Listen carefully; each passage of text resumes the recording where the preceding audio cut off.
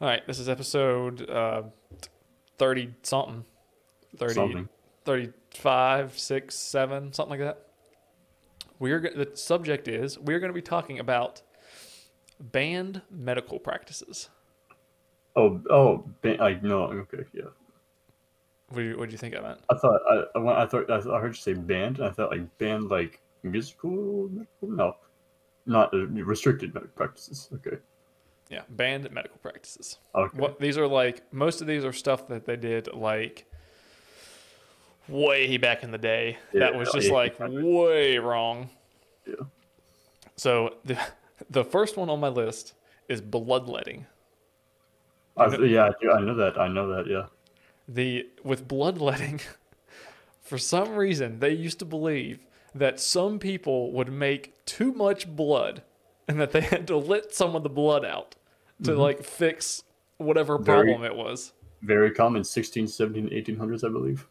There was, whenever I was like doing the research, it was like, I think they used it to, almost all of this stuff was like mental problems for a lot of this stuff.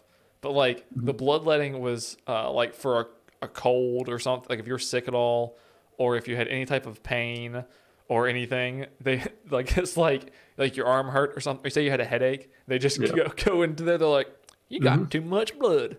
And they just cut your arm open and just let some of it out. That's how George Washington died. Really?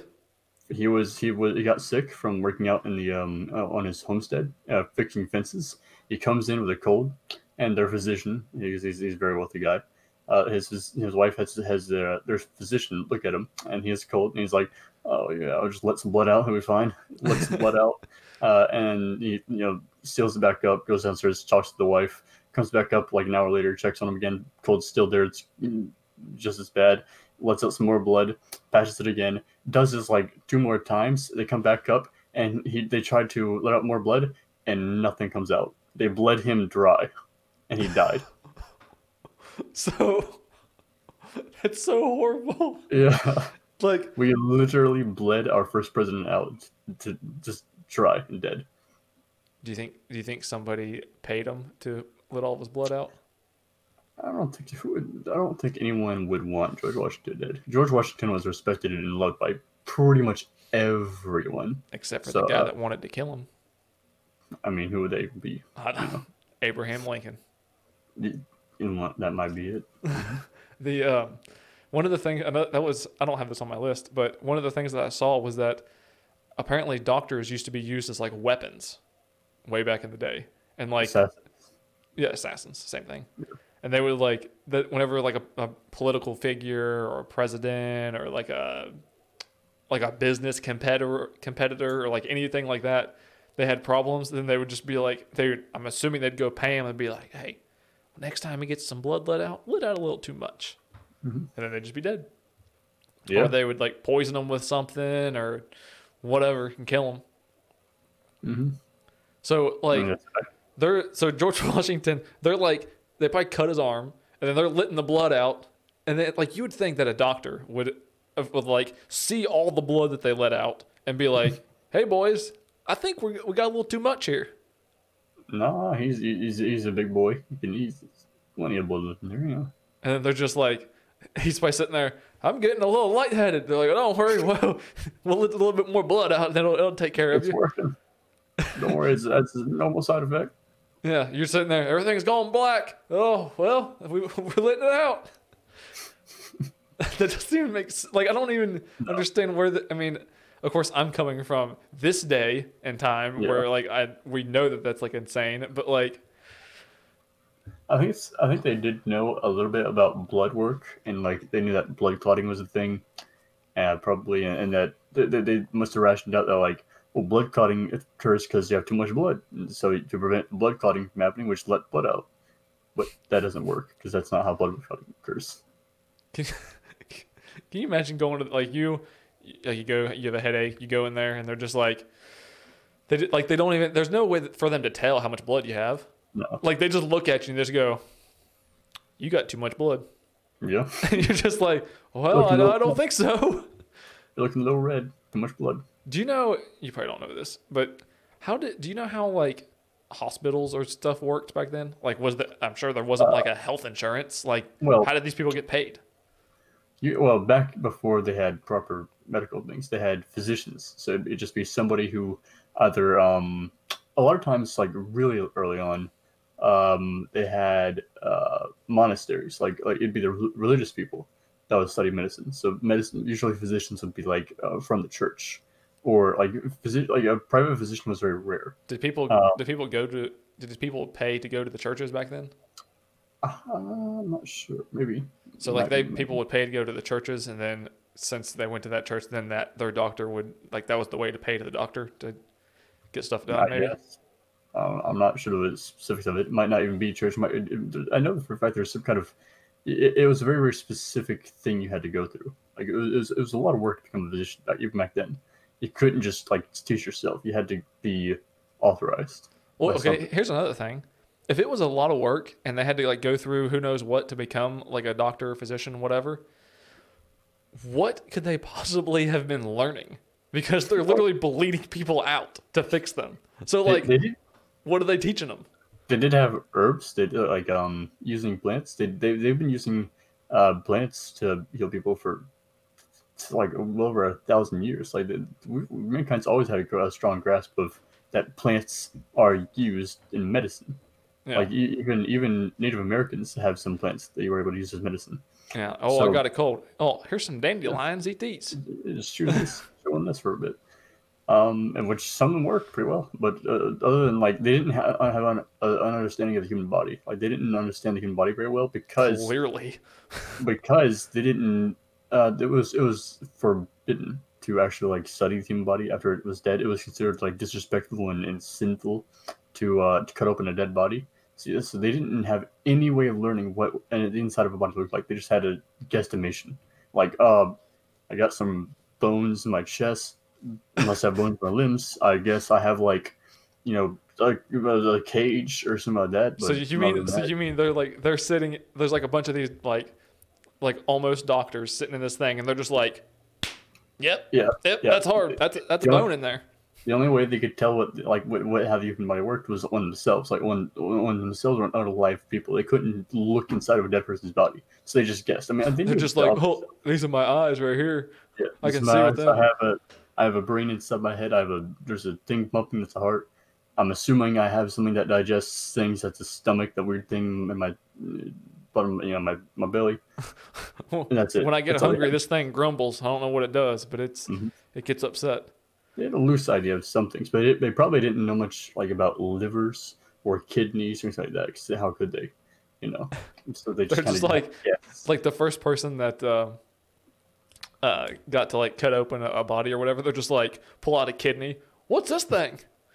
Yeah. I didn't know this thing was in here. The second heart, what? This person's got 3 hearts, one up top and 2 in the bottom. Wish I had a spare heart. How do you like? I've always wondered how. I mean, obviously it was slowly, but like, say from, let's say 1700, they knew basically nothing. They were cutting people to let blood out, pretty much. I mean, So 1700. Yeah, they didn't know a whole lot. So in 300 years, or 320 years to present day, how will they like? It's weird how it's come so far, and Oh, just yeah. like because at some point, somebody at some point nobody knew what a kidney did, and then somehow somebody figured it out. There was some person that if you go to medical school, I'm sure you know, a very, very famous physician from a long time ago. First person to really open up a human body, a dead human body, and write what they found inside of it. And they were like shunned because it was viewed so wrong. But they learned so much that eventually people started to like, yeah, that is messed up, but that they do have a good point about this. And like that was kind of the first foray into understanding what the ins and outs of the human body were. And from there, it just went up. Like in the 1800s, proper blood work came into view. Like there were some brilliant physicians in I think it was the late 1700s, early 1800s that started working out blood types and that blood had different things because then they were getting microscopes and things like that. So Ways they're to study like, not all of this stuff stuff. is just red. Yeah, There's When they more to started it. blood work was a big breakthrough. Like once they learned that, like that, the blood had different types and things like that, the medical field opened up massively. Because then, like, but before that, it was generally known that you can't give someone else your blood. It's just a bad thing to do. Every time anyone's tried it, it does not work. But now we know that if you have the right blood type, you can give someone blood, and that's huge. That's life saving. Yeah. That was a massive breakthrough. How long do you And think it since then, took them it's to gone up. realize that there was blood? I mean, blood's that's a basic primitive human supposed to know that. Somebody had to have been cut at some point, and they know if I get cut, this stuff comes out. And then later, some doctor was like, you know that when you got cut, that stuff that comes out, I think there's too much of that stuff. We got to get some of that stuff out. like that's how that had to go. They looked at it as like pus, like you had to get it out, be healthy. Yeah, it's like Maybe. you haven't been getting cut enough, so the stuff hasn't been coming out. But So, I mean, so we're just gonna cut you and get some of it out. I don't think it really needs a physician because it's pretty obvious that like with the more blood that you lose, the kind of fainter you get, and if somebody dies from bleeding out. That's pretty. I'm pretty sure that even the most primitive tribes could work that out. Apparently, they didn't work it out for old George Washington. I mean, they were trying to be they were doing something stupid. They didn't. It's not they didn't understand what blood was. They just were getting ahead of themselves, and they thought they were smarter than they were. Like, well, maybe there's just a little bit too much blood. If we just let the right amount out, They got like a bucket full, and they're like, this guy has a lot of blood. We got to get a lot of this stuff out. Yeah. Meanwhile, he's just laid out, white as a ghost, probably. Mm-hmm. Your body naturally regulates your blood. It's not possible to have too much blood. If you have thick blood, that's a problem. If you have really thick blood, like I have thick blood, like my blood's like syrup. Like whenever I had to get a blood test, they cut my finger and they just work the blood through my finger to get it to come out because it's so thick. How'd you get syrup blood? I don't know. I just have thick blood apparently. Did they tell you that, or did you come to that like yourself? Well, I've just kind of always noticed that. Like whenever I get cut, the blood's really, really thick and it takes a long time to bleed. That's probably because you're dehydrated. I mean, maybe I do get dehydrated a lot. Whenever I get cut, it bleed. I mean, it doesn't bleed forever, but it bleeds like it just like runs out all over the place. Mm-hmm. It's just like a bloodletting. That's good. You got to get it out. Yeah, I always have too much. So as soon as everything's pressurized, so whenever I get cut, it's just like and just like sprays out. Because of all, it's like a balloon. It just keeps getting bigger and bigger and bigger. So the next thing, besides blood, this is worse than bloodletting. Yeah. Mm-hmm. They used to use heroin as cough syrup, and they advertised it as a non-addictive cough syrup. Mm-hmm. Heroin. The stuff was good. Yeah. Cocaine is the same thing. Doctors used to prescribe cocaine to help with like, I forget what it was like drowsiness. Like if you were feeling a bit tired, take some of this. It'll help. It'll wake you up. Hey, are you not bouncing off the walls enough? Here, take a little cocaine. You'll be good. You'll have all the energy in the world. Mm-hmm. And then they probably got somebody in their office like, God, you got any more? Oh, I need a little bit more. I'm not awake enough. Yeah. Yeah, cocaine was the normal thing. Like, actually, in the Napoleonic Wars, and the high-ranking generals would do cocaine on the battlefield, like watching on the horses, like watching how the battle's going. Well, actually, they had spyglasses, but like, watching how the battle's going, and, and like the British generals especially would just be like overlooking the battlefield, and just as it's going, just. I mean, I can't think of anything better. You watch a little war, you do a little coke. I mean, what else do you want from life? They thought it was just healthy. They genuinely thought it was a healthy thing. They thought it was healthy? Oh, yeah. They just think it was medicine. Yeah, that's some good medicine. Mm-hmm. I mean, if you didn't understand anything about it, you'd think it was good too. Did they snort it back then? Yeah. Mm-hmm. Oh, what are you doing? I'm just taking my medicine. Just taking my meds. Just to get my caffeine. Yeah. I'm useless until I've had my first line of coke, honestly. Yeah. They were probably getting woke up like in their tents or whatever, and they're just like, man, I haven't even had my coke yet. Yeah. I'm like, come on, man. It's too early to be starting all this. Hmm. You know, they probably like a bedside. They probably had like a bedside table. Like they get up and they're just like, instead of a coffee, right there's the Coke. Yeah. Maybe they mix the two together. They put Coke in the coffee. Oh, I'm It's their sure sugar. they put it in Coke. I'm sure they probably put it in coffee too. Oh yeah. Yeah. They're probably just like, man, this coffee's good. I just can't get enough. Every time I drink it, I just keep on going. Hmm. I wonder if they ever like on the battlefield got like one guy like super high and then like sent him out there and he's just like just going nuts and they're just like, oh, look at him go. Yeah. I mean, that's like the I mean, it's not real, but like that's what people think berserkers or the Vikings would do. Like they just go into the woods and just eat a bunch of mushrooms, strip naked with a battle axe, and just go to town. But that's not Did they actually true. strip naked? Was that a common thing? That's it's a myth. It's Oh, a myth. They didn't actually do that. Berserkers aren't even crazy Vikings. Berserker is more of a word that means champion.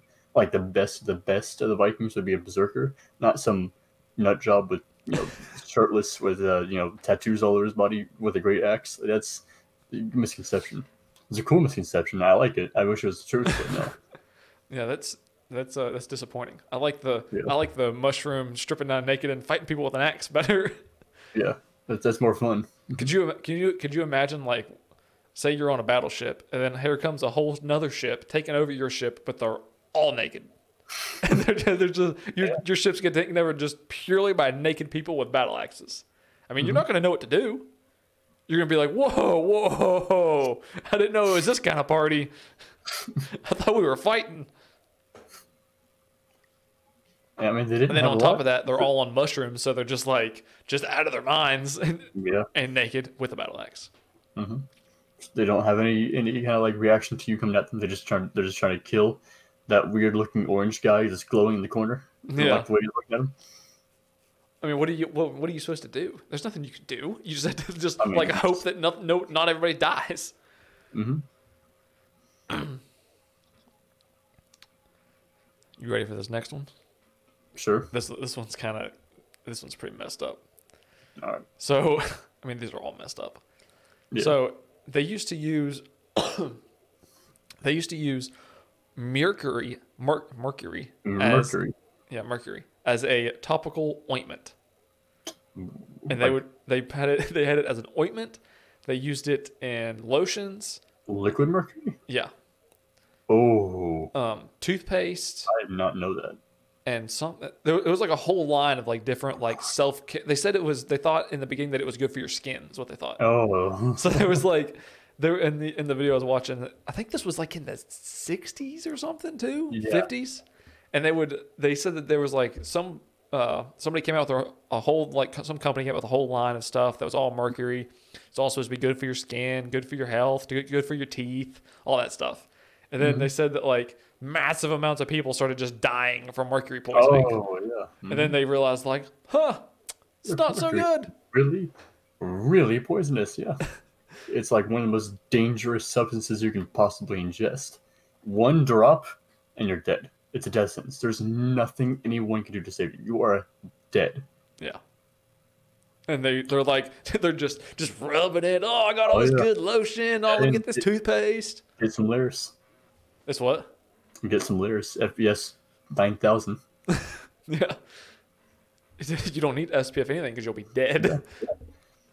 It's the best defense. I was trying to remember which. I don't think it was one specific company either. I think it was like just like a national thing that just all the companies started doing because there was like one guy that said it was good. So they just like all started doing it, and then everybody just starts dropping dead. Yeah. I wonder how bet a lot. like what the repercussions were for that. See, like that's the thing that makes people skittish around new technology, like microwaves and like the 5G towers. People think the 5G towers can cause cancer because The things 5G like that. towers are gonna mess us up.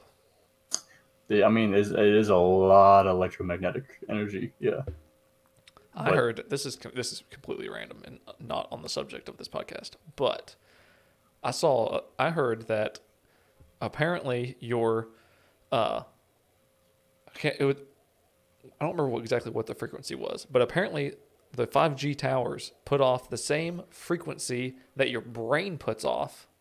So it's like the same thing as it's supposed to be the same thing as like a whenever you break a wine glass with your voice, you have to play its own natural frequency back to it Yeah. for it to break. It's supposed to have like the same type of effect on a brain as if you're playing the same frequency back to the brain that just makes you go crazy. I don't know about that. That seems a bit far fetched. Well, I mean, apparently there was also some town, I don't remember where it was, but there was like not just one town, but like periodic towns hmm where they installed 5G in those certain towns, and then the rate of domestic violence went up in those areas. it might be an effect. It's kind of a weird effect, but I mean, maybe. It was pretty weird. That's kind of random. But something Yeah. else that I just remembered that goes along with that, they they still might do this, and I know for sure they used to do this. Was they used to put lithium in tap water, and I think so. Yeah. there was like a study somewhere where like there was, I don't remember if it was Chicago or whatever. It was a very violent city, and they started putting lithium in the tap water, and then the crime rates and everything started coming down because I guess lithium does something to your brain to like calm you down or whatever. And it was like some study that they did that wasn't like published or not published, but it wasn't like nobody said anything about it. They just like did it just to see what happens. Lithium. Oh, lithium. The Actually, let me just Google it because I think there was a whole Wikipedia page about it, or there was there was something, there was an article about it.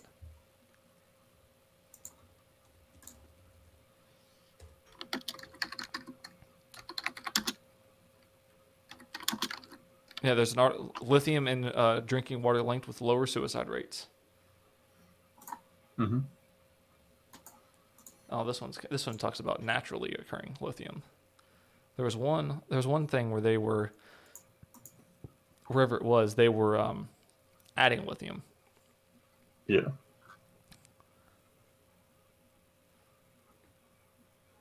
There's one from Vice that says scientists say lithium should be added to drinking water.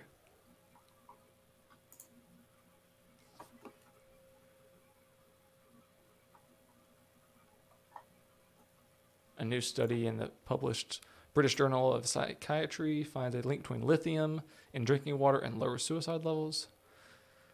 Lithium is a naturally occurring alkali metal which living organisms ingest from dietary sources. So you eat it anyway. You ingest it anyway in trace amounts, very, very, very, very small amounts. But much higher concentrations, lithium is effective as a medication for mania and mood swings and manic depressive disorders. So it's a component in medicine, medication, psychological medication. So I mean, yeah, putting small amounts in, Yeah, but you can't just throw that in the drinking water. yeah, that That's seems like like it. that's like It's kinda, straight. That's like drugging everybody.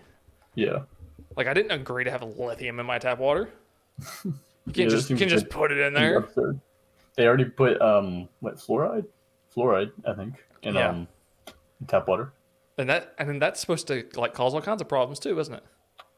Well, I don't know what problems it causes, but it is good for your teeth. I thought it So, caused a lot of problem. I think it caused a lot of problems with like puberty or something. Like mm, not stunt your growth, but like it's supposed like if you drink a lot of it, it's supposed to do something to you. I mean, I don't know. I don't think it's not your growth. I've never heard of that. Well, I don't remember if that's exactly what it was, but it was something. Yeah, There was one specific thing that it did.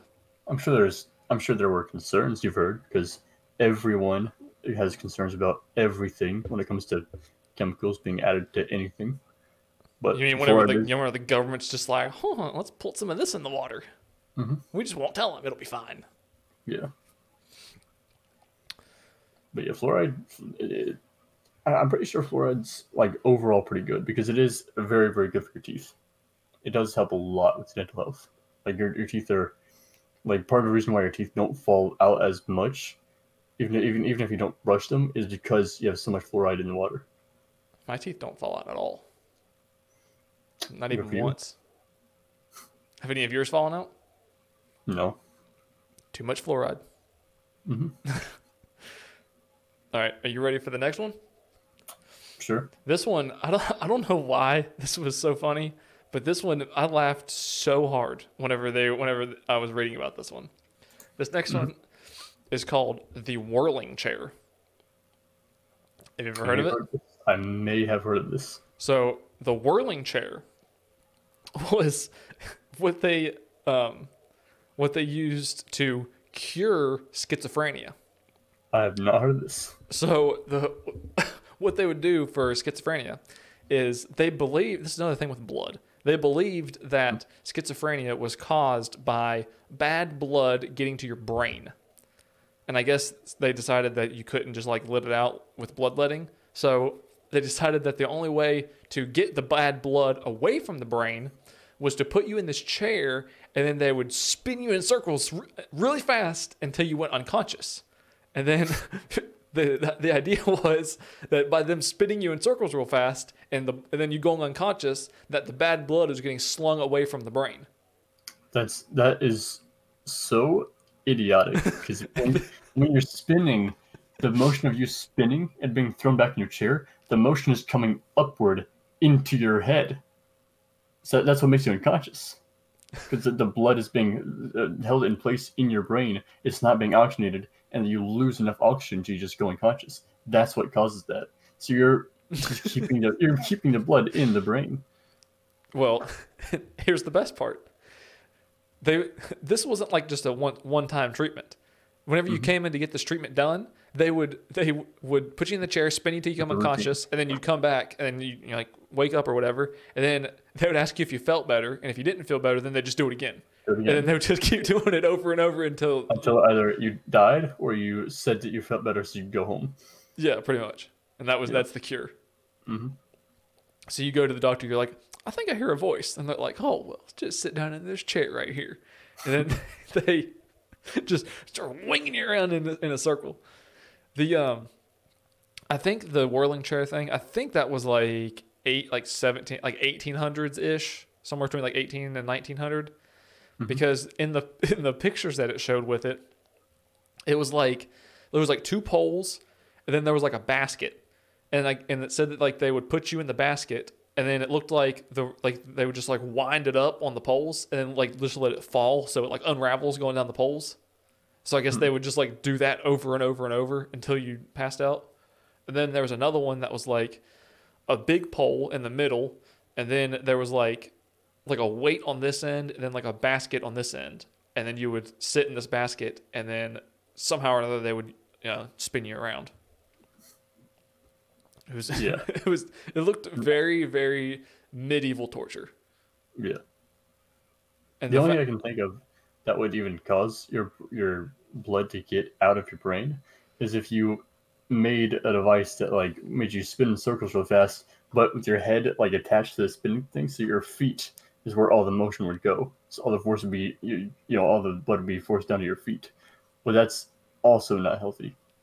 They might have done it that way. You might have like had your head towards whatever the fulcrum of the spinning thing was, and then all the blood would just leave your brain, or so they could get all the bad blood out. Yeah. That one, I mean, it wouldn't drain your brain. It what? It wouldn't drain your brain. You'd still have blood in your brain. They don't know that. That's why they're spinning people in circles in chairs. Yeah. Want to find out? I would just like to see like an interview of someone who had this done. Like how did it help you? They'd be like, well, it didn't. Mm-hmm. I want to know, like, what if you went to like get this thing done, or you say you went to the doctor, they decided to do this. They put you in the spinning chair, they spin you around and all that stuff, and then you're just like, you get out. I think I hear more voices than before. They'd be like, oh man, this guy's got some really bad blood. They'd put you back in there and like crank it up, spin you even more. Mm-hmm. Oh, and I think a high percentage of people died. Really? From just doing that over and over? Yeah, from just like just going, because I mean, you got to think if you're already schizophrenic and then you just lost consciousness, whenever you come back to being conscious, you're not going to be right. Like Yeah. you're gonna like feel dizzy and like you're you're probably not gonna You would make feel awful. yeah you're gonna feel like garbage. They And you probably do they that probably again put them and in again there. and again. Yeah, and you just keep going until they feel better. Oh god, you would, yeah, that probably cause like, would it be concussion? It's just a lack of oxygen to the brain. Like it might make you go brain dead It was just from just having a lack of oxygen for that long. yeah, it would just be brain damage. Yeah, I guess the idea is just to damage the brain until until you're not damage is schizophrenic schizophrenia. anymore. It's like how you treat cancer. You just try and damage everything around it and try to see if it kills enough before you kill the patient. Yeah, pretty much. Yeah. The this next one, I mean, this next one's horrible too. These are all bad. Yeah. But the next one, ice pick lobotomy. Wow, that is a hell of a name. Do you know what an ice pick lobotomy is? I have heard of references to it, but I don't know exactly what it is. So I'm this, assuming it involves an ice pick. oh yeah, it involves an ice pick. Mm-hmm. This one's like this is messed up. So this one was also to treat. I think it was to treat. They didn't call it depression. I think in the article they called it hysteria or something, which I guess they just kind of was like a blanket term they used for probably like depression and anxiety or something. Hysteria is just general mental disorder.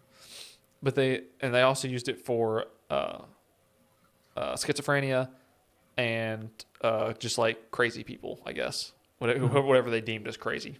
Yeah. So with the ice pick lobotomy, what they do is they take an ice pick, they stick it up your nose, and then they take a hammer and pound it up your nose into the frontal lobe of your brain, and then spin it around in the frontal lobe of your brain. And the idea is that if they damage enough tissue in the front of your brain, they thought that would stop you from like being crazy or schizophrenic or whatever. Because they thought that the front of the brain was like where all that stuff was controlled. So they just figured if they just damage all that, then you're good. I mean, if you're dead, then you can't be crazy. So yeah, it is technically a cure. Which is pretty much what happened. They said that like a very large portion of the people died, and the ones that didn't die were brain dead. Obviously, yeah, because you're causing major brain damage. Yeah. An ice pick getting pounded up your nose Up into your your nose. brain. Who came up with that? Who just looked at came back from a hiking trip and just thought, you know what? I don't remember the doctor's name, but actually I can probably Google it and find it real fast. But it was a very like pronounced like doctor. Like this was his like greatest accomplishment or whatever. And he killed like I think they said something like 2,000 people or 4,000 people. That's insane. Before, yeah. And another thing, they were doing this like up into the 70s. Oh, God. I mean, like they have similar things nowadays, like hypodermic needles. They have precision, and they can actually like Dr. Walton Freeman. Freeman. Yep. He was the one that created invented the lobotomy in 1941. And lobotomies in Ontario were from 1948 to 1952. I was thinking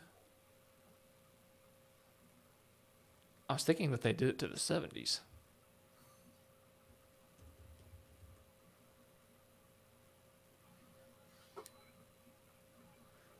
This says the Soviet Union banned them in 1950. So Soviets were quicker to pick up on than we were. Yeah, apparently. That's pretty sad, considering what the Soviets did. Okay, so maybe it was in the 50s. Hopefully. Yeah, that's what it's looking like to the 50s. Well, he only killed like like 2,000 people. So, Only.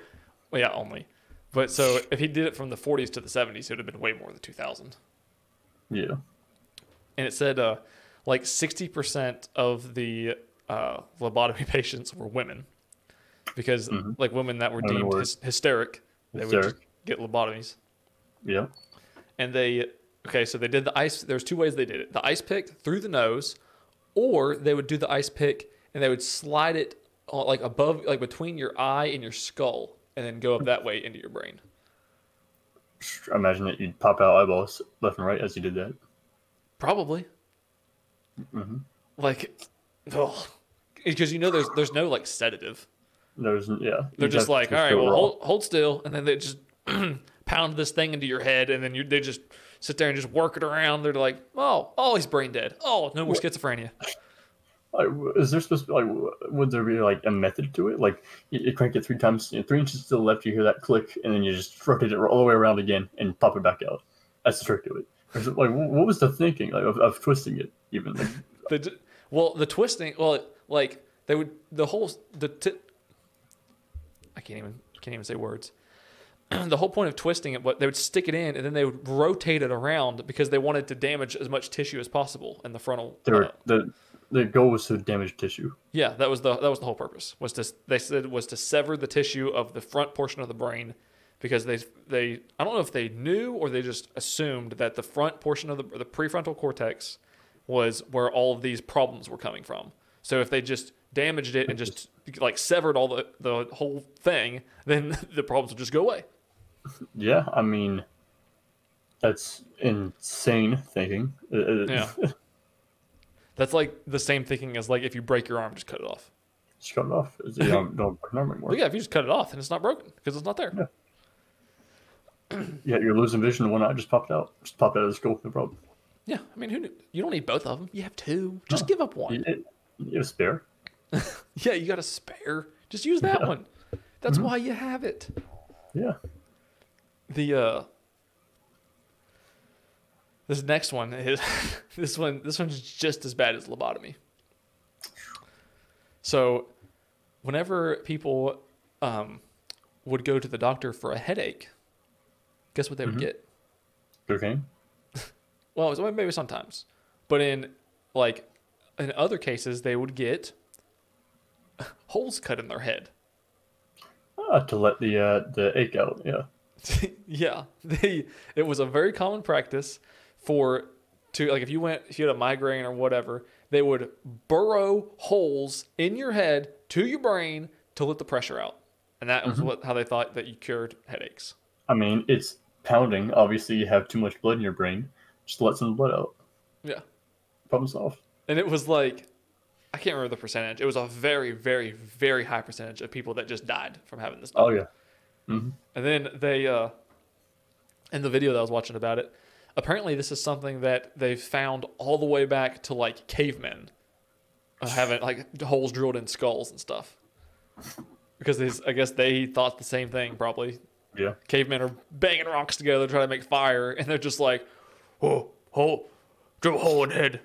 Yeah. And I mean, like the basic idea of it makes sense to how someone could think of that, because like when you get a headache, your head's pounding. Like it feels like there's too much blood.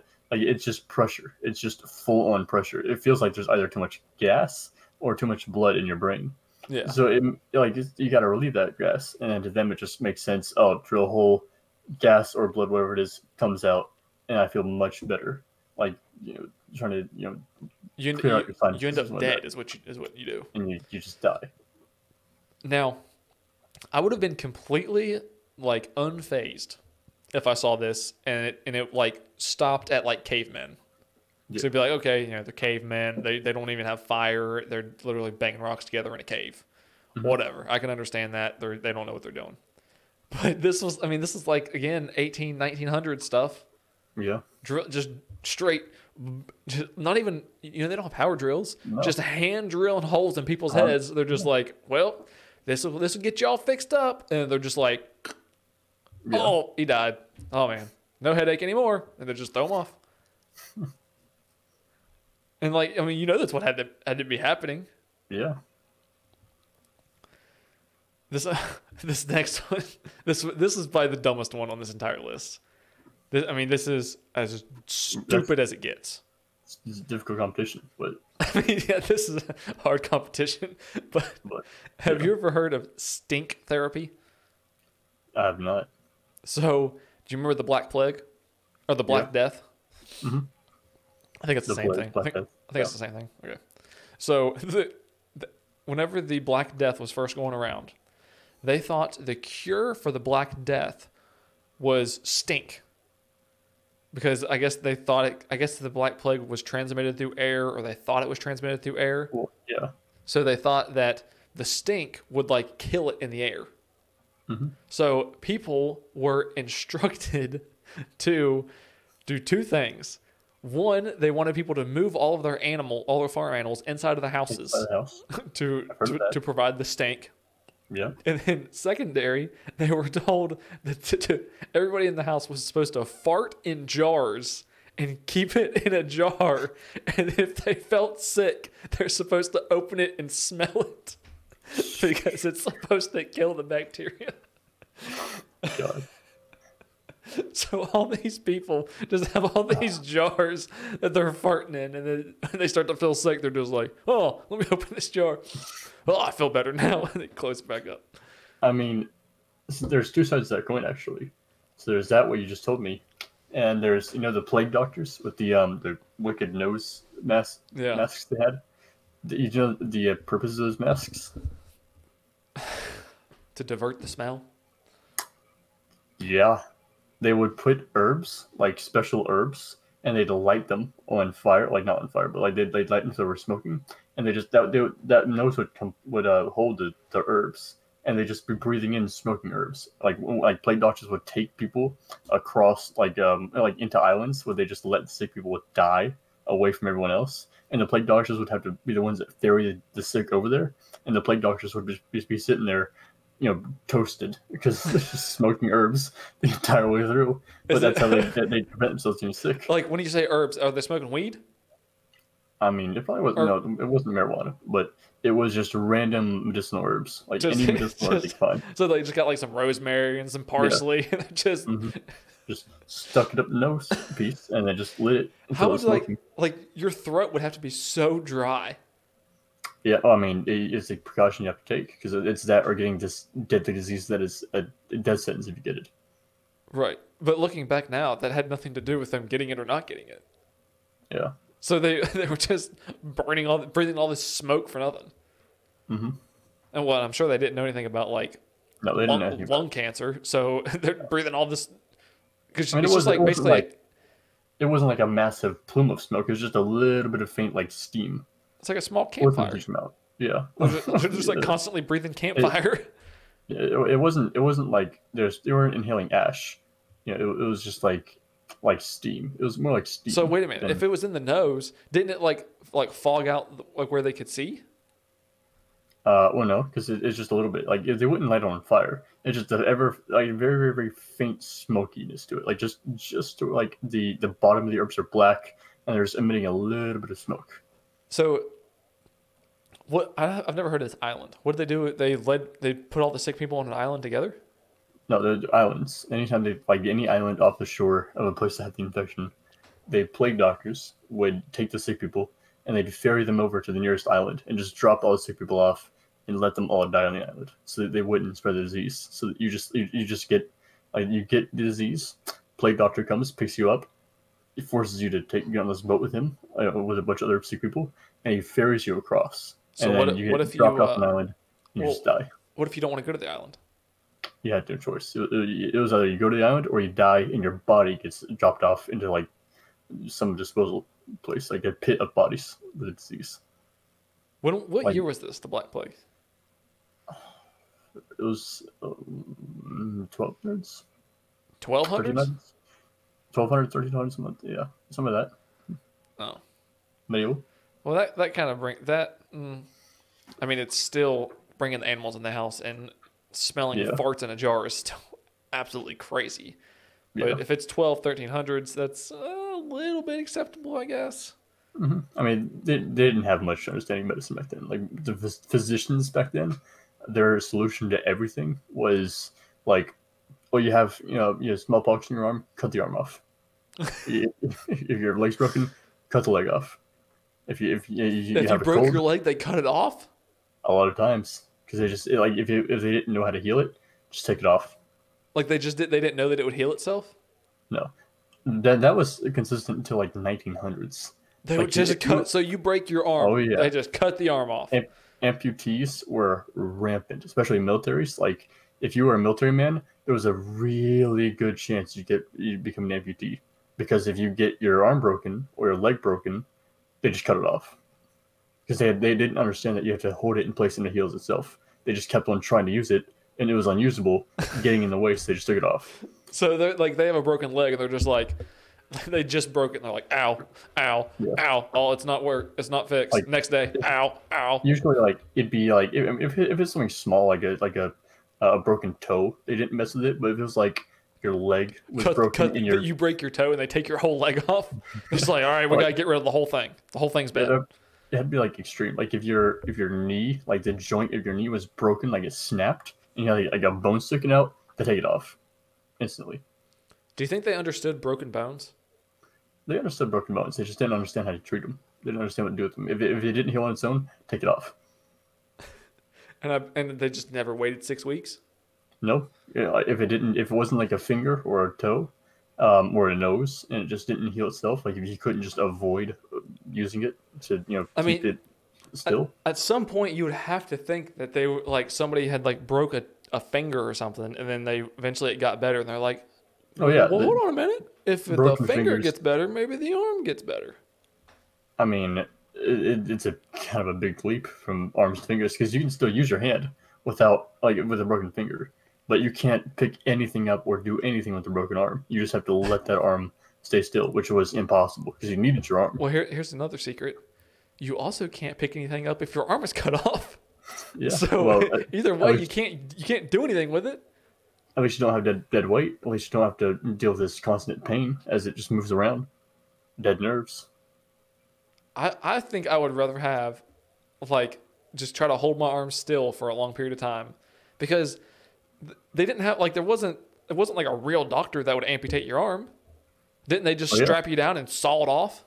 Well, it depends. Like sometimes they just have like it's rich people had physicians weren't much better, and like the military had like field surgeons. And the surgeons were just like people who had the most medical knowledge, even though that might not be any really at all. Like they might have just read some books about it. Like you know something about this. You've read. I've read a book. You're the surgeon of you're the army surgeon now. So you take care of this. So what's your medical knowledge? Well, I know that the brain thinks. Sometimes you get too much blood, and you cut off broken arms. You're hired, Yeah. and then now you're the doctor. A lot of medical industry was figuring out how to cut off limbs without killing the person, like without having them bleed out, and like the easiest, quickest ways to do it. I am so glad we are so far past that now. Oh yeah, Like I'm so glad we're not still trying to figure out how you can cut off people's limbs without killing them. yeah, and like the worst part about it was like it wasn't your choice. Like if you're a soldier and your leg gets hit by like some guy with a really big mace comes along and just clocks you in the shin, and your shin is busted completely, Some and guy you with a can't walk. mace. What do you mean a mace? My mace, What like kind, what kind of war is this? a normal war. A mace? A mace, not the spray stuff, but Right. a mace. Right. The spiky No, a ball mace with is- a stick and you sling it? Well, that's a Morning Star. Maces are just anything that has a handle, a shaft, a one-handed shaft, and a blunt piece of metal on the end of it, or even just a wood. That like anything that's just designed to be a blunt trauma one-handed weapon is a mace. Oh. Wait a minute. You said they did this up to the 1900s, right?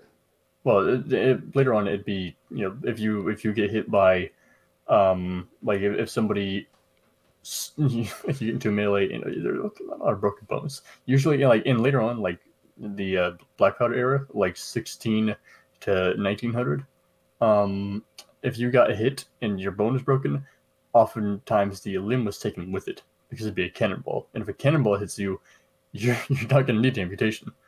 It's going to take everything you need to get The going. amputation is going to be done for you. Oh and yeah, very lightning quickly. fast. Oh yeah. Didn't they used to get people like really drunk to do surgeries? Oh yeah. They'd use alcohol to numb them. Yeah, that was the best they had. And they also used alcohol to disinfect the wounds later on. So Like, you're they'd like you're drinking it, and they're just like Yeah. they're just like, hold on, don't drink all that, and then they pour some more on there, and drink some more. they'd actually boiling wine was very very common, which works. If you boil wine and pour it onto a wound, it works really well. It disinfects it. Why It do you have to hurts. boil it?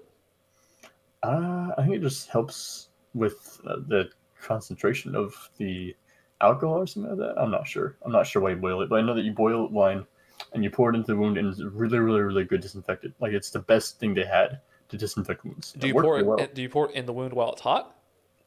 Yeah. So it's scorching hot. It gives in. So You that's hold why it you kills hold them everything. down. Well, no, it didn't kill. It didn't kill them. It was really effective disinfectant. No, I'm saying that's It why it killed actually. all the germs and stuff. It's because it's Oh boiling yeah, hot. yeah. Because well, yeah, but it also because it's alcohol. I wonder if they could have the same effect just by boiling water and pouring scalding water on it. I mean, it'd probably get the dirt out, but it wouldn't kill the germs because it's not alcohol. No, the heat would. Well, he wouldn't get all of it. He wouldn't get all the germs. Over 200 degrees? Well, All that stuff's dead. it wouldn't be the same amount. Like it wouldn't be as thorough. Oh, yeah. No. No, none of the germs are going to live at 212 degrees. Well, the germs aren't being kept at 200 degrees. They're being splashed on. Some of them are being exposed to it extremely quickly. The germs would have to be kept in a 200-degree environment in order to die. You sure? Yeah. You can't just splash boiling water on a wound and it instantly just vaporizes all the germs. I think they all go away. No. Well, it's not. They're not. They don't have like a boiling water spray bottle. They probably got like a big pot and they just like dump it on there. I mean, you don't want to dump too much because it might actually like do some real damage. Well, Like that's 30-degree burns. they're already cutting their arms off with saws and getting them drunk to do it. What are they worried about? A little bit of damage. I mean, like major damage, like 3rd-degree burns. That's nothing. You just cut away the burns. Mm-hmm. That's like they're gonna do something to your arm. So say they pour a bunch of water on your arm, but then the water also burns your leg. So they're just like, wow, I goes, well, take the leg off too. You like to? Mm-hmm. People are crazy. Like that's insane. Yeah. So this next one, this is evil. Like this one is torture, like just pure torture. Mm-hmm. So, do you by chance happen to know how they used to fix a stuttering problem? No. Though the cure for a stutter, they would cut the tongue off. I was about to say that exact same thing. That's because they believed that a stutter was caused by spasms in the tongue. So they said most of the time what they would do is they would start by cutting off pieces of the tongue, but they said that in most cases they would just keep cutting pieces off the tongue until there was virtually no tongue left. Yeah. And then once they couldn't speak, then they couldn't stutter. Well, there you go. Problem solved. Yeah.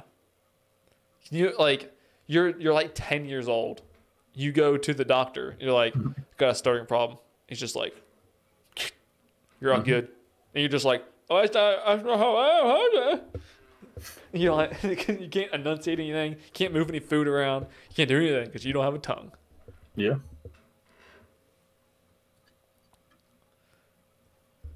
This next one, have you ever heard of rest therapy? No. Okay, so this one was really popular around the time, whenever this time period was, that women were starting to fight for their rights. So that'd be 1800s? Yeah. Yeah. Yeah, like the right to like education, vote, all that stuff. Okay, so the whenever the women were fighting for their rights was like what years? Or what year roughly? 1800. Like mid 1800s or like beginning? Mid. It'd be mid, yeah. Okay, so that's whenever this was very popular, the rest therapy. So, rest therapy was it was like 98 or 96%, something like that, women. Mm-hmm. So, whenever the women were fighting for their rights and all that stuff, those women that were fighting for their rights were deemed hysteric. Yeah. So, the therapy for hysteria was rest therapy, where they would take them into rooms and tie them down to a bed and make them rest. Yeah. And then they would literally just leave them tied up to the bed until they agreed that they felt better. Mm-hmm. And then by feeling better would mean not fight for your rights. Yeah. And that was the therapy. Yeah. That's not even medical. That's just pushing an agenda. Yeah. It was probably just them pushing the agenda. There's probably, I'm sure there was no research. Nothing about that, yeah. Like, could you imagine being like, you're like all fired up about something and they're just like, you need to rest, and they just like strap you down to a table, and then you're just sitting there just like, hey, you can't move, can't do anything, and they're just like, do you feel better? Do you feel better? And you're just like, no, I don't feel better. Like, rest. It's like whenever you're really mad, someone telling you to calm down. Like, you're never going to calm down, except for it's like a bunch of doctors and you're just like losing your mind, and they're just like, calm down, just calm down.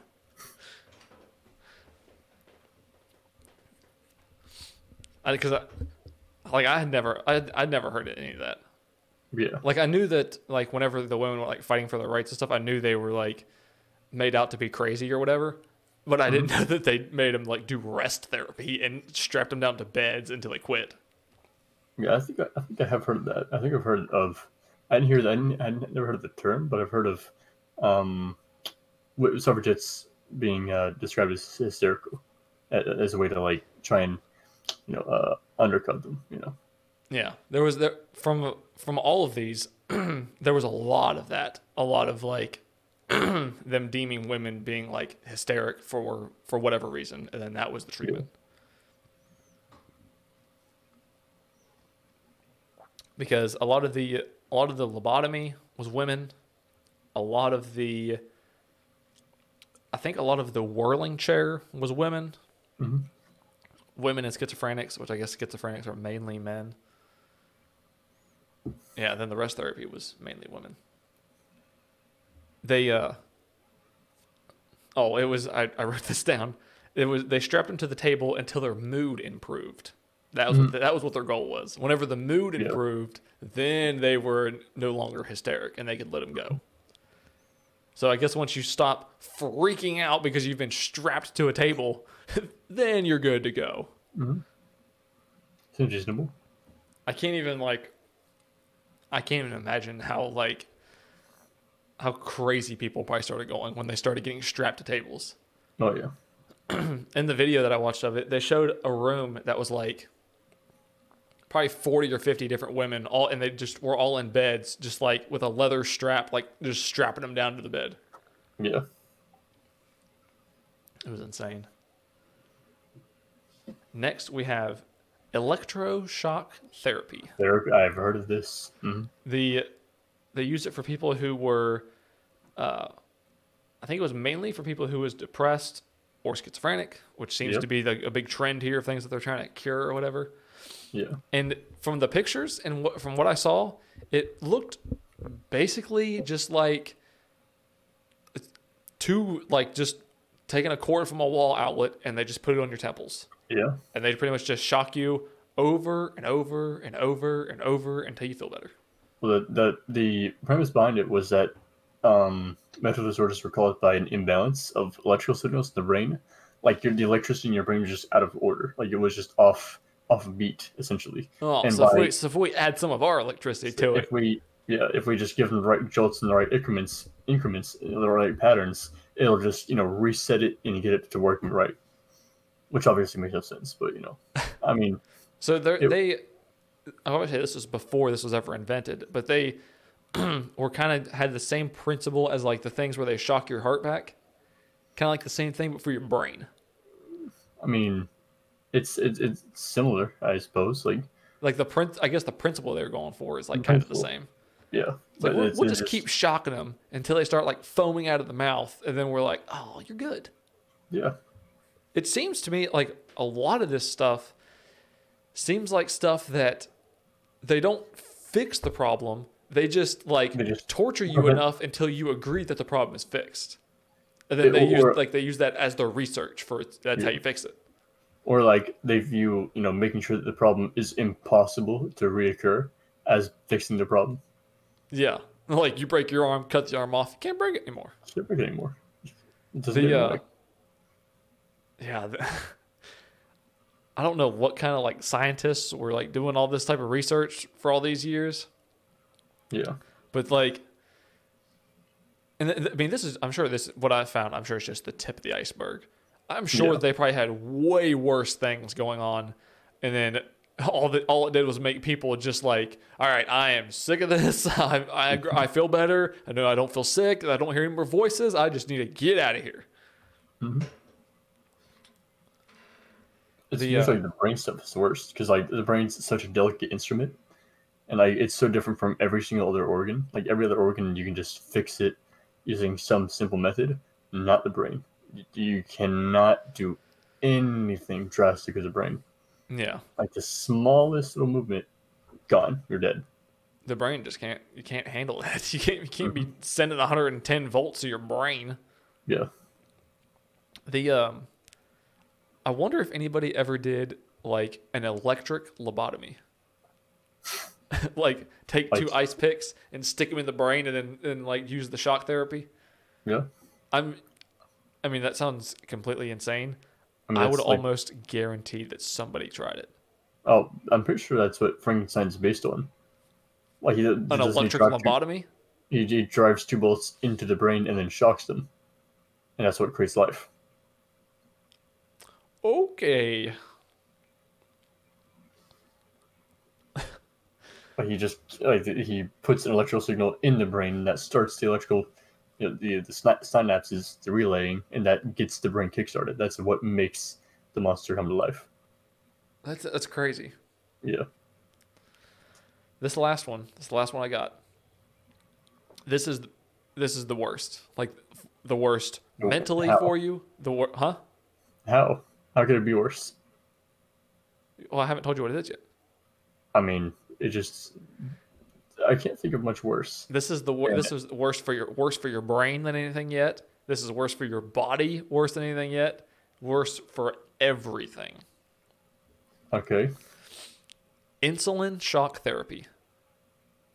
insulin shock therapy. Have you ever heard of this? No. You know what insulin is, right? Yeah. So, this was another thing they used for schizophrenia and depression and hysteria. But I think the main purpose of this was schizophrenia, Yeah. because they used this a lot in like I forget what they're called, like institutions and stuff, like where they would put all the crazy people together and they would Asylums. like do all these like tests on them. The This worst was things come from asylums. yeah, asylum. That's what I'm looking for. This is where that was extremely popular, was in asylums. Yeah. So insulin shock therapy, what they do is they give you a large dose of insulin so that your blood sugar drops. Hmm. And then once your blood sugar drops, they I don't even know if they measured the blood sugar. I think they probably just gave you the insulin and then they just let your blood sugar drop to the point where you would have seizures. And then after you had a seizure for so long, then they would insert a feeding tube and give you some type of glucose drink to bring you out of your seizure and get your blood sugar back up. And then they would ask you if you quit hearing the voices or if you felt better. And then if you didn't or you were unresponsive, they did it again. And they just just like the whirling chair. They just repeated that cycle until you felt better. So you were just like repeated seizures. yes. So they would just repeatedly drop your blood sugar to like, and tons and tons of people died. Oh yeah. So they would just drop your blood sugar down to the point where you're unconscious and like having seizures and like, there was a video. I think it was a reenactment. I don't think it was like an actual like Yeah. session. But it was like they had someone like strapped down to a table and they're just going like this, just like shaking back and forth from having the seizure. And the doctors are just sitting there just like with the clipboard, just like watching them. And then like after 2 or 3 minutes of them having a seizure, then they're like, all right, bring him back. And then they like give him the drink. Yeah. That's That's where like that's prime horror movie stuff because like asylums like that stuff actually happened. Like asylums, see like there's absolutely no one looking over this. There's no regulation. There's no one stopping anyone from these doctors doing whatever they feel like doing. So a lot of times doctors just did stuff for the hell of it because they knew that these patients don't have anyone that's gonna be sad to hear them go. So it's usually the only people they had caring for them like have given them up for them. Like when you check someone into an asylum, you're like pretty much agreeing to never see them again, because like Yeah. that was common. Like you just give them away. They're not your problem anymore. So like these doctors had free test subjects for anything they wanted to try. So doctors went ham. Like they tried anything they could think of on these patients just for fun, just as curiosity. How would you get into an asylum? You have to be diagnosed with some kind of mental disorder, which is very, very, very easy to do. Yeah, Because yeah. like, It's especially yeah, in these days. yeah, Could you imagine? Okay, let's say you lived through all the stuff that they had been doing to you. So like you started off. Let's go back to the top of the list here. Okay, say you have schizophrenia, right? yeah. You've had the bloodletting. They've cut you open, let all your blood out, and all this stuff. You still hear the voices, right? So then they give you some of the heroin, and then you still hear the voices, right? So then they put you in the whirling chair, and they whirl you around for who knows how long, and you still hear voices. And then they give you the lobotomy, and they jam the ice pick in your head, and you still hear voices. And then you go, what was that? Electroshock therapy.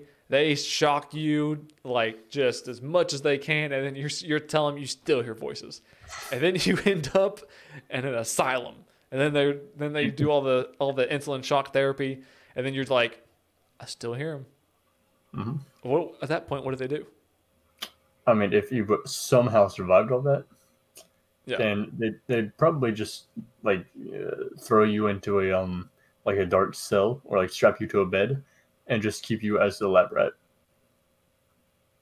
they just be like, any new test that we got, we're doing it Yeah, on this guy. we're done with this guy because this guy's proven himself to be most resilient. He's survived everything. Yeah, they're looking at their records. They're like, nobody else has survived all of this stuff. I think there's something going on here. This one does not want to quit. Yeah. So you had to be checked. So you had to be diagnosed with something, which obviously Very didn't take anything. You could have been like, I think I heard a ghost. You have schizophrenia. ghosts were commonly accepted to be a thing, but yeah, if you had like any minor thing, like if you had episodes where you'd like schizophrenia, or if you had if you had like violent behavior, if you were just like a very very very violent person, they could diagnose you with possession. That was considered a major thing. They'd take you to an asylum for that was a lot of possessions. For being possessed. Possessed, yeah. Did they call like a preacher or something, or like? So, yeah, but usually the preachers couldn't do anything to them because like a big mental. I forget what it's called, but it's like when you believe you're possessed even though you're not, or you just believe you're something other than human. It makes you act like an animal. It's all in your head, and they would feed into that by actually like telling you that you are possessed. So they'd reaffirm your belief, which would make you act even crazier, and they'd respond to be even crazier, and it'd just be like a never-ending cycle until you just died. What? Mm-hmm.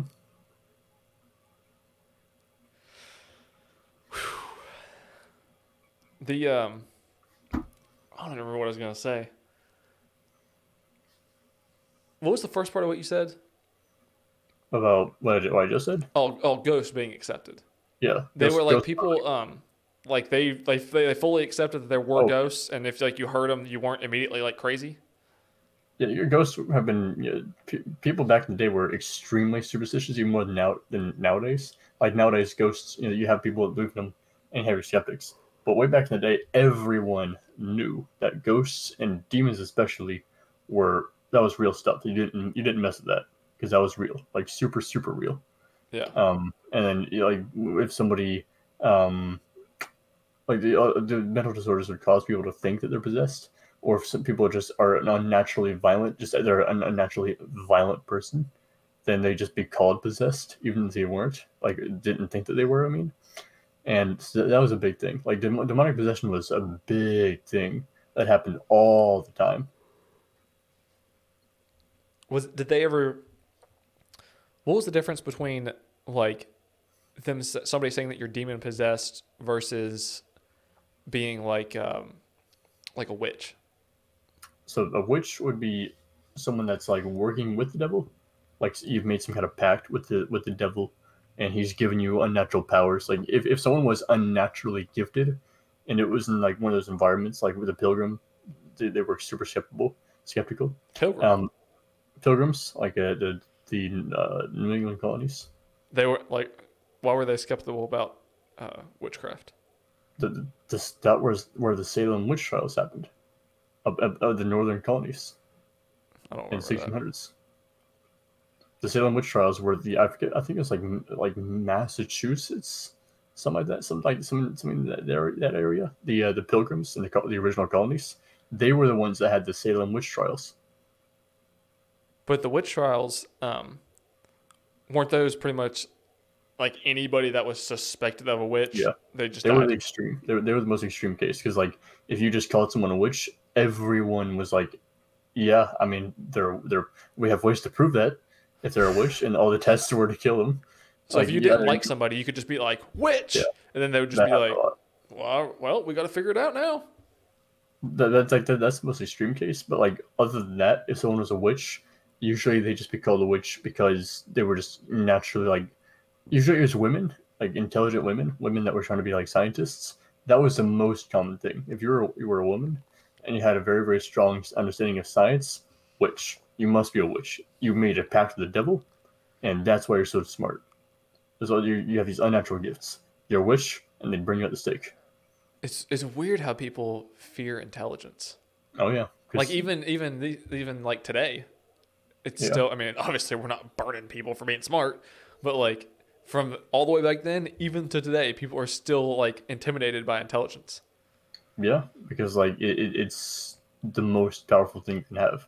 Like if you have like some massive advantage over someone just out of sheer intelligence, and like you're trying like if you're someone who's not very smart, and there's somebody else who has like this massive understanding of science, and you know nothing about science, you know nothing about anything about how anything works. What they do looks like science. Like Yeah, if you were to be like a peasant in the medieval ages, and there was like an alchemist, like somebody who knew how to like. I mean, obviously they didn't have chemicals, but like if somebody who was trained in using plant life to make certain like healing things, like tonics, that seemed like witchcraft, or like that seemed like magic. Because how are you able to just turn this plant into something that heals me? Doesn't make any sense. it's like you okay. It's like you take a plant and then like you boil it and you make like a tea, and they're just Yeah, like witch. yeah, And like you're just like, whoa, whoa, whoa, man! All I did was take this water and boil it and put this plant inside. That's it. I didn't do anything else. And they're just like, witch. yeah, and Like like you didn't just boil that water. yeah, and it was mainly they called someone out from being a witch for believing and trying to prove something that was against what the general belief was. So because women were deemed less intelligent than men, if a woman was more intelligent than a man, like she proved herself to be more intelligent by being a scientist, that was completely and totally unheard of, and it completely like uprooted everything that the general like understanding of how things were was. And so they instantly came to the conclusion that's not possible, and this is why it's not possible, because you're a witch, and because of that you're gonna die. Or So if like that makes them like a mega witch. well, that's generally what witches were people like women that were intelligent, because what it was the common belief was that women were not intelligent, not more than men anyway. And because like you because it's impossible, like literally it is not possible for a woman to be smarter than a man. If you're smarter than a man and you're a woman, it must be because you made a pact with the devil. That's the only way you could possibly be smarter than a man. So you're a witch by definition. That's what happened. Wow. And like another thing that happened was scientists that would disagree with the church, like Galileo, they tried to preach it to prove something that would disprove what the church teaches. They were also called out for being like That was associated. probably like the end of the world. Oh yeah, But like, no, oh no, no, you don't, Mister. You don't go against our church. that was the number one response. The best defense the church had was calling people out as Satanists. If you didn't agree with the church, if you didn't agree with every single thing they said, you are a Satanist and you are excommunicated. That was a big term they did. excommunicated. What does that And mean? being Like kicked out? like kicked out of the faith you are in. Like if you like, it mainly happened to people that were well known, like monarchs in the medieval ages. Being excommunicated was the worst thing that could possibly happen to you on a social status. If you get excommunicated, no one will talk to you. No one your own peasantry might rebel against you and just completely overthrow your family because you are excommunicated. It basically like it means that the Pope looked at you and based on what someone else told him or what he's personally learned about you, he's deemed you no longer worthy of being part of the faith. And he just kicks you out. You're no longer part of us. You're an outsider. Sorry, you're no longer good here. Yeah. You are no longer accepted. You tried to prove something that was against what I said. Or like they just did something that was unchristian. Which was like what? I'm sure they probably deemed like everything like Yeah. that. Like if you like sometimes if you were like caught being like, in a scandal where you were like being unfaithful, like which I mean happened a lot. Like But if you were like if you were caught doing big deal, some late night witchcraft. yeah, like I mean witchcraft was a death sentence, but that very rarely happened in monarchs. 'Cause they knew not to do that. Usually it was like big stuff, like if you killed your brother, excommunicated. If you killed your daughter, excommunicated. If you killed your father, like it was usually murder, like full on familial murder. That's a big thing that caused it. Like that's one of the best, like the most common ways that people got excommunicated. Well, that's not that bad. I mean, yeah, Like, I mean, if you're killing people and then you get whatever, okay, well, I get that. specifically familial murder, patricide, matricide, whatever cousins are, that sort of thing. Patricide? Is that what you said? Patricide? Patricide's when you kill your dad. Matricide's when you kill your mom. I'm not sure what the children is, but there's an icide for every single type of killing. And if you kill a family member back in those days in the Christian faith, it was like the biggest no you could possibly do, other than making a pact with the devil. Like that was a big no. Well, I mean, if you're killing your whole family, I mean, come on, man, you can Yeah. you can't expect a whole lot. Mm-hmm. I mean, Why was it so common? I mean, it wasn't common to get excommunicated. Being No, I mean excommunicated common was, for people to kill like their mom or their dad or oh, whatever. well, let's say that you're the heir to the throne. All right, so you're the youngest, or no, sorry, oldest. You're a boy, and so you're the prince of a kingdom. Like let's say you're the prince of Hungary, the medieval kingdom of Hungary, and your dad is the king of Hungary. All right, so you're the next in line. When your dad dies, you get everything. You become king of Hungary. You get all the things that come with that, and you want that. So you just make sure that your dad dies. You So just you kill can get him. it a little earlier. You don't want to wait for him to die of old age or die from some random circumstance. So you orchestrate it. You make sure that he dies soon enough so that you get to become king faster and get to be king for as long as you can. And if you get caught doing that, then that leads to excommunication, things like that. So do they like go in there like with a weapon and kill him, or do they just Usually assassins. This is what they do a lot of times. so like the doctor thing? Yeah, like the doctor thing. It's like, hey, Dad has got a little bit too much blood, and we're gonna have to let some of that out. And when you do, just kind of let a little bit too much out for me, would you? Mm-hmm. And then once I get to be king, I'll make sure you're taken care of. Yeah. So the doctor's like, instead of making like a little cut, he just like chops the arm off, and he's just like, oh no, all the blood, what's it gonna do? Was there a punishment for like medical malpractice? I mean, if you're the court physician, which is like basically like the doctor that helps all the important people, then you pretty much just did your job. And if you messed up and like you did your job wrong, or at least one of the royal family members thought you did your job wrong, then you just got the heads in block. Like you just got your head chopped off by the king's orders. Like if the king wanted to execute you, he could just do it. Just snap his fingers, you're dead, and there's nothing that can stop you. Stop him. Like as a king, you have full control. If you don't like your physician, even if he's like a good physician, but he just treats you wrong, he disrespects you, off his head. Like you just take his head, he's dead. Execute him. Really? Being a king means that you can do whatever you want. Just as long as it doesn't, as long as the Pope doesn't hear about it. Because Was it common for them to just like the doctor just did something and they're just like, ah, off his head. yeah, if you're the king and They wouldn't just like fire him and be like, ah, just get out of here, and then just like go get another one. usually they'd be like, well, it was kind of like a pastime of royalty to execute people they didn't like just because they could. So, like they don't watch Sunday Night Football; they execute people. oh yeah, but executions were a big piece of enjoyment because it was partially for royalty, partially for the peasantry, because you'd have you don't like somebody, you order them to be executed, you have them taken out on a big wooden platform.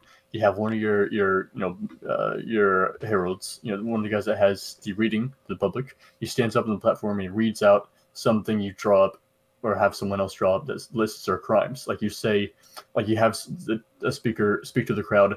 This person did this, and because of that, it being a crime, they are sentenced to death. And everybody's like, "Yeah, kill him!" And they chop his head off, and everybody's like, "Yeah," and that's it. Everybody's like, "Yeah, kill him off with his head." There's a big piece of enjoyment. Peasantry loved a good execution. Wasn't jeez. Peasantry loved a good execution. Oh yeah, that was the highlight. Was it free to watch? Yeah. I'm pretty sure you could just. It was usually done in very public areas, specifically to try and get the people riled up to be excited about executing a criminal. So like they purposely go into the middle of town, build a platform, and then do the execution in full view of the entire town. So then everybody gets to all get together. Yeah. It was a good way. We all saw it.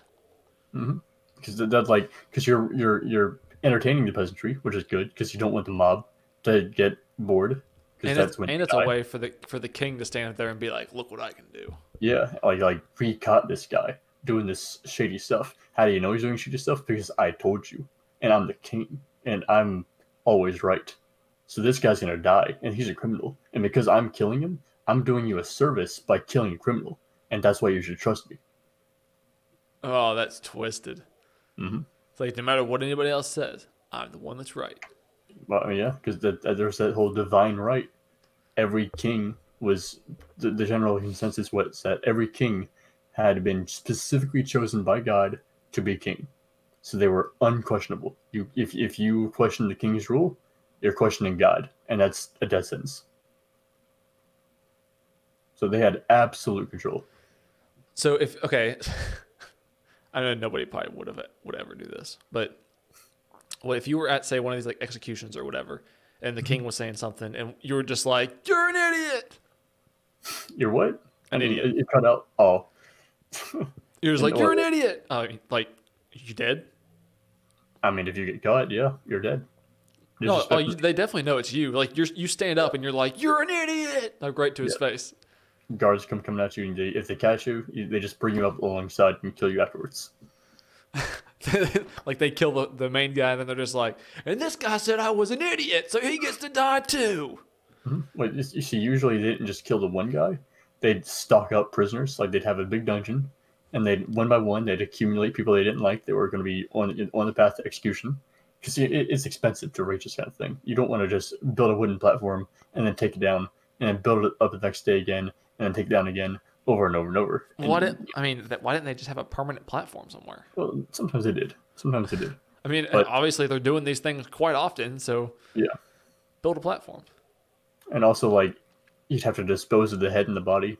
It's best to just do them in clusters. So they build up a bunch of people they didn't like, and once they either get once they're ready to kill them all, or the dungeon's running out of room, they take them all out in a big group, and just one by one they take their heads off. Hey, our dungeon's running out of room. Yeah. We gotta get rid of some of these people. Could you imagine the eerie feeling, like if you're in the dungeon and you're in the dungeon, you're down there, it's starting to get full, and like like they're about to come get us, like we're about to be dead. Yeah, how come they didn't fight them? Well, I mean, it was just so useless, and also there would still be. There was an idea of like accepting your crimes was a big thing, because if you accept your crimes, then there's a chance that you could be forgiven and still get to heaven. So people would think like, I mean, if I'm just really sorry that I did this, or really sorry that I got, even if I'm innocent, as long as I don't make any more mistakes and just accept my punishment, then maybe I'll get to heaven anyway. So that's why they're placed it. Because if you run, that's a sin, and if that's your last sin, you're going to hell. So that's what they believe anyway. So they're so they're just like, well, if I just be really sorry and I just let this guy just cut my head off, Then just maybe, I'll be good. Everything will be fine. yeah. I'll tell you one thing. If I'm in a dungeon and I know that they're coming to cut my head off, I'm not going to know how to fight. Like as soon as you open that cell door, we're throwing hands. We are fighting. And there was another thing was trial by combat. Trial by combat was a thing. Like it's not fictional. It was a real thing that people would do. It wasn't super common. Trial by combat. Trial by combat. So if you were like see, back then they didn't really have a way to prove crimes. Like if someone committed a crime and nobody saw them commit the crime, but you're pretty sure they committed the crime, there was only one way to get them imprisoned, like to take the fall for what they did or what you think they did, and that was by trial by combat. Like you oust them, you say this person committed this crime, I can't prove it, so we're gonna let God decide who's right. And what that means is essentially you both go into a pit of sand usually with swords, and you just fight to the death, and whoever wins was chosen by God to win. So that's why they did that. Mm-hmm. I figured, okay, I didn't think that had any like religious meaning. I thought that they would just do that just because they wanted something to do. I mean, They're just like, hey, very I'm bored, you're bored. We got these two guys that could fight to the death. Well, let's let them fight to the death. Mm-hmm. And like there were certain rules for certain like areas. Like Vikings had a set of rules, but mainly it was like if somebody questioned your honor, then you duel to see who's right. What do you mean question your honor? Like if somebody accused you of something that you didn't do, or maybe you did do, but you didn't want to know it, and they couldn't prove it. Like if someone accused you of being unfaithful, like you've been sleeping around, and even though you have a wife, and they'd accuse you of that, and you say, "How dare you?" And you challenge them to a duel to decide who's right, and whoever wins the duel is right. So to fight to the death. No, whoever wins the duel is better. Yeah. There was a difference back then. Being right and being better there was no difference. So I mean, you know for sure there was some guy that was just like an ungodly like fighter, and he was probably just lying about everything, cheating on his wife, and everybody like calls him out, and then he just murders everybody. I mean, even if you're like a really good fighter, like sword play is so dangerous because they wouldn't be wearing armor; they'd just be wearing cloth, like just straight cloth. And even if you win the fight, if you get hit by like a really really really like bad blow, you're still dead. It doesn't matter how good you are. Even the best might slip up every now and then. Oh yeah, because if you get injured, then they're just going to take you to the doctor who's going to kill you anyway. So, yeah. Remember, it doesn't look like how it does in the shows and the movies. It's not like really wide telegraphed swings. Like it's lightning fast. Like when people are sword fighting, it was lightning fast. Like in real, like if you watch World Star, like it doesn't look how it does in the movies. Like fist fights don't look like they do in the movies. It's lightning fast. Like you blink and you miss it, and somebody's on the floor bloody. It's not like super slow motion. Yeah, because they're like legitimately fighting for their life. Yeah, and same thing with swords. Like it's lightning fast, and it's like duels usually didn't last more than seconds. Like somebody was gonna be dead within the first 3 swings, almost always. I wonder if like anybody ever tried like an old like oh, let's shake hands, oh, like stab him. I mean, probably, but if people see you do that, they're probably gonna execute you anyway for being unhonorable. That's true. I forgot that they can just execute you for anything. And any reason they come up with. Do you think anybody? Well, I'm sure the answer is yes, but I wonder if anybody ever just like two guys ever just like sword fought to the death for fun. I mean, for For fun, like I don't think they just do it for fun. Like two guys that like don't like each other, but they don't have a they're not like calling each other out. They just want to fight, so they're just like, we're just gonna let's just do it. Well, there was another form of tribal combat called First Blood. So whoever draws blood first is the winner. So you're not going for lethal. You're just trying to draw blood. So you just get cut across the arm. That's the end of the duel. Duel stops instantly. So what if you hit him with a really good one? And you accidentally kill him? Oops. Well, accidentally. Well, yeah. Like you're just trying to draw blood, but it's like, I mean, I took his head off and the blood came out. I tripped and my sword went through him. I mean, he kind of stumbled into it, so that's kind of like his fault, Yeah. So. You see, he was charging at me, and I just happened to stick my sword out. So, I mean, this whole thing is his fault. Honestly, yeah. I mean, I didn't put the hole in his chest. He did that to himself. Mm-hmm. And they're like, well, we're going to execute you anyway. I mean, usually if someone died in a first blood duel, I'm pretty sure they just won. Like, well, yeah. What else are you supposed to do? Yeah. Then the first blood duel just turns into a duel to the death. Yeah, accidentally. Anyways. So these people obviously did not have living a long time in mind at all. Oh no, because like the life expectancy back then was like, if you got to 50, you were ancient. Most people died around 40, like 40 flat. That's when most people died. So like, jeez. So like whenever you're 30, you're like, my time's almost up. Yeah, when you were 30, that's pretty old. Like you were getting there. Like 30 was like the equivalent of like today's like 70. Yeah, because you remember like back then people were generally smaller and weaker than humans now. Like people used to think like, oh, people are so weak nowadays. No, if you went back in like an average sized man and you went back to the medieval period, you're a big guy and you're strong compared to everyone else around you. They might have more grip strength, but you've got like a head and a half height over top of them. The average height was like 5 foot back in those days. Like people were small back in those days. Mm-hmm. But people were small, and they were generally pretty weak too because their diets were horrible. Unless they're probably just eating whatever they could find. Whatever they could find. Like the average guy's gonna have barely any meat on him. He's gonna be like 5 foot. He's gonna be pretty easy to take down. Yeah. Like they were scrappy, sure, but weak and small. Were the Vikings really strong? Strong, yeah. They were tall-ish. They were taller than normal. Like, cause like Vikings were different because they had, instead of just like living off the land, they went around and stole everything that everyone else had, and they were a warrior culture. So like it was the strongest. The strongest people got like paired up with the strongest people. So like they were like the biggest, strongest women were paired up with the biggest, strongest men, and so that just naturally makes bigger, stronger people. Yeah. So it's a warrior culture. So like the Vikings were the biggest, strongest, toughest people of their time. So naturally they were really, really scary. That would be terrifying. Yeah. Can you imagine if you were like 6'8" or something back then? You'd be everybody's just like looking up at you like, oh man. Yeah.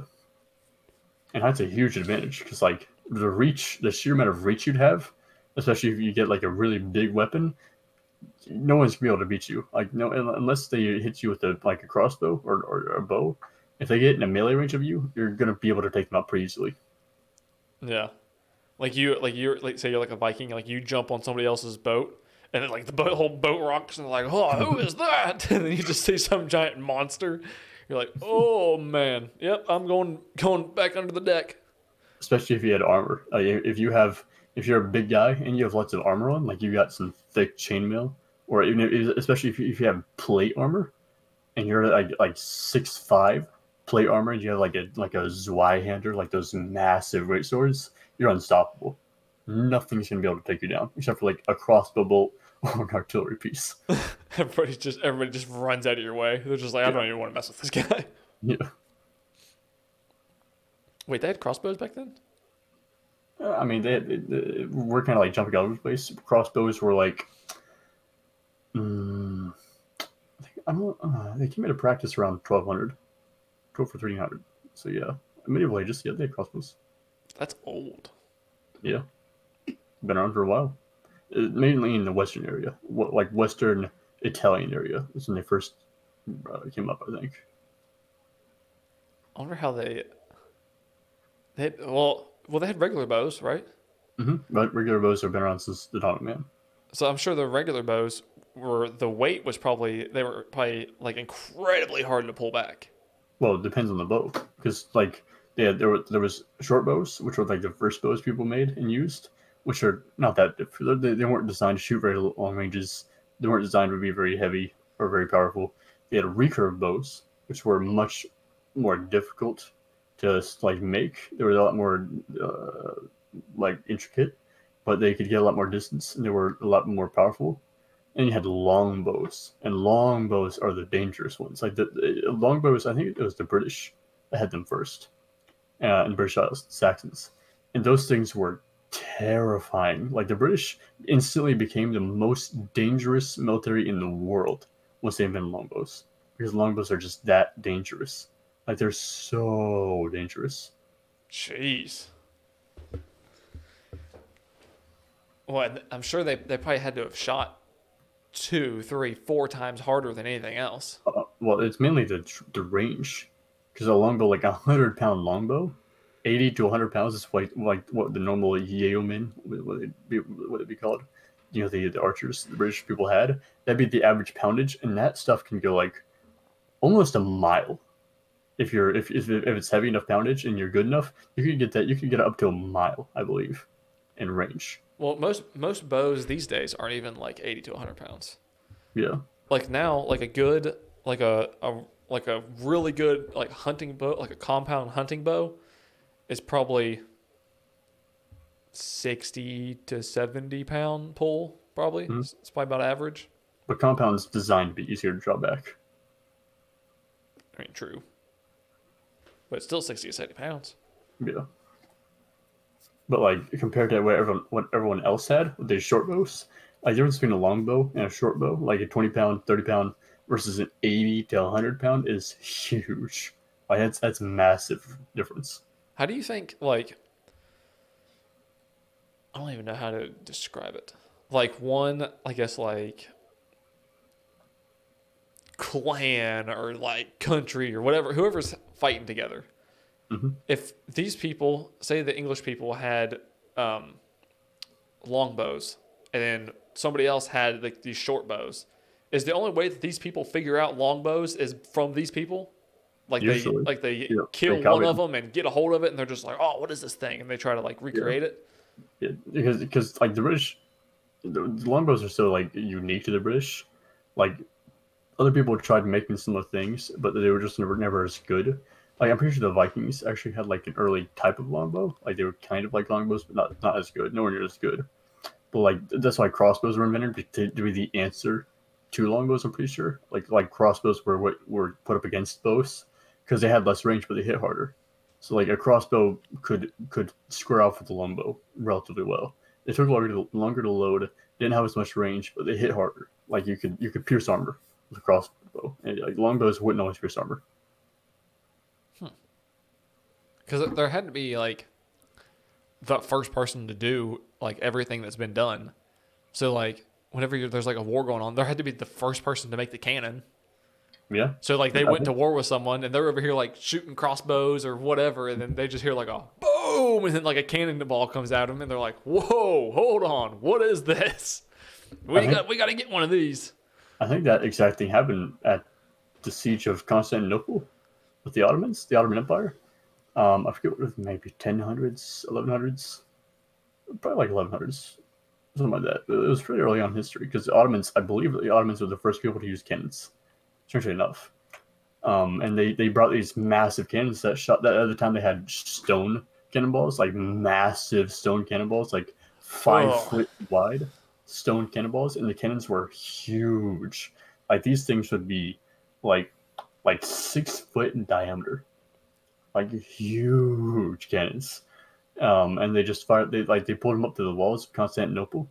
And the walls of Constantinople were known for being like the most fortified walls in the entire world. It doesn't get better than the Theodosian walls of Constantinople.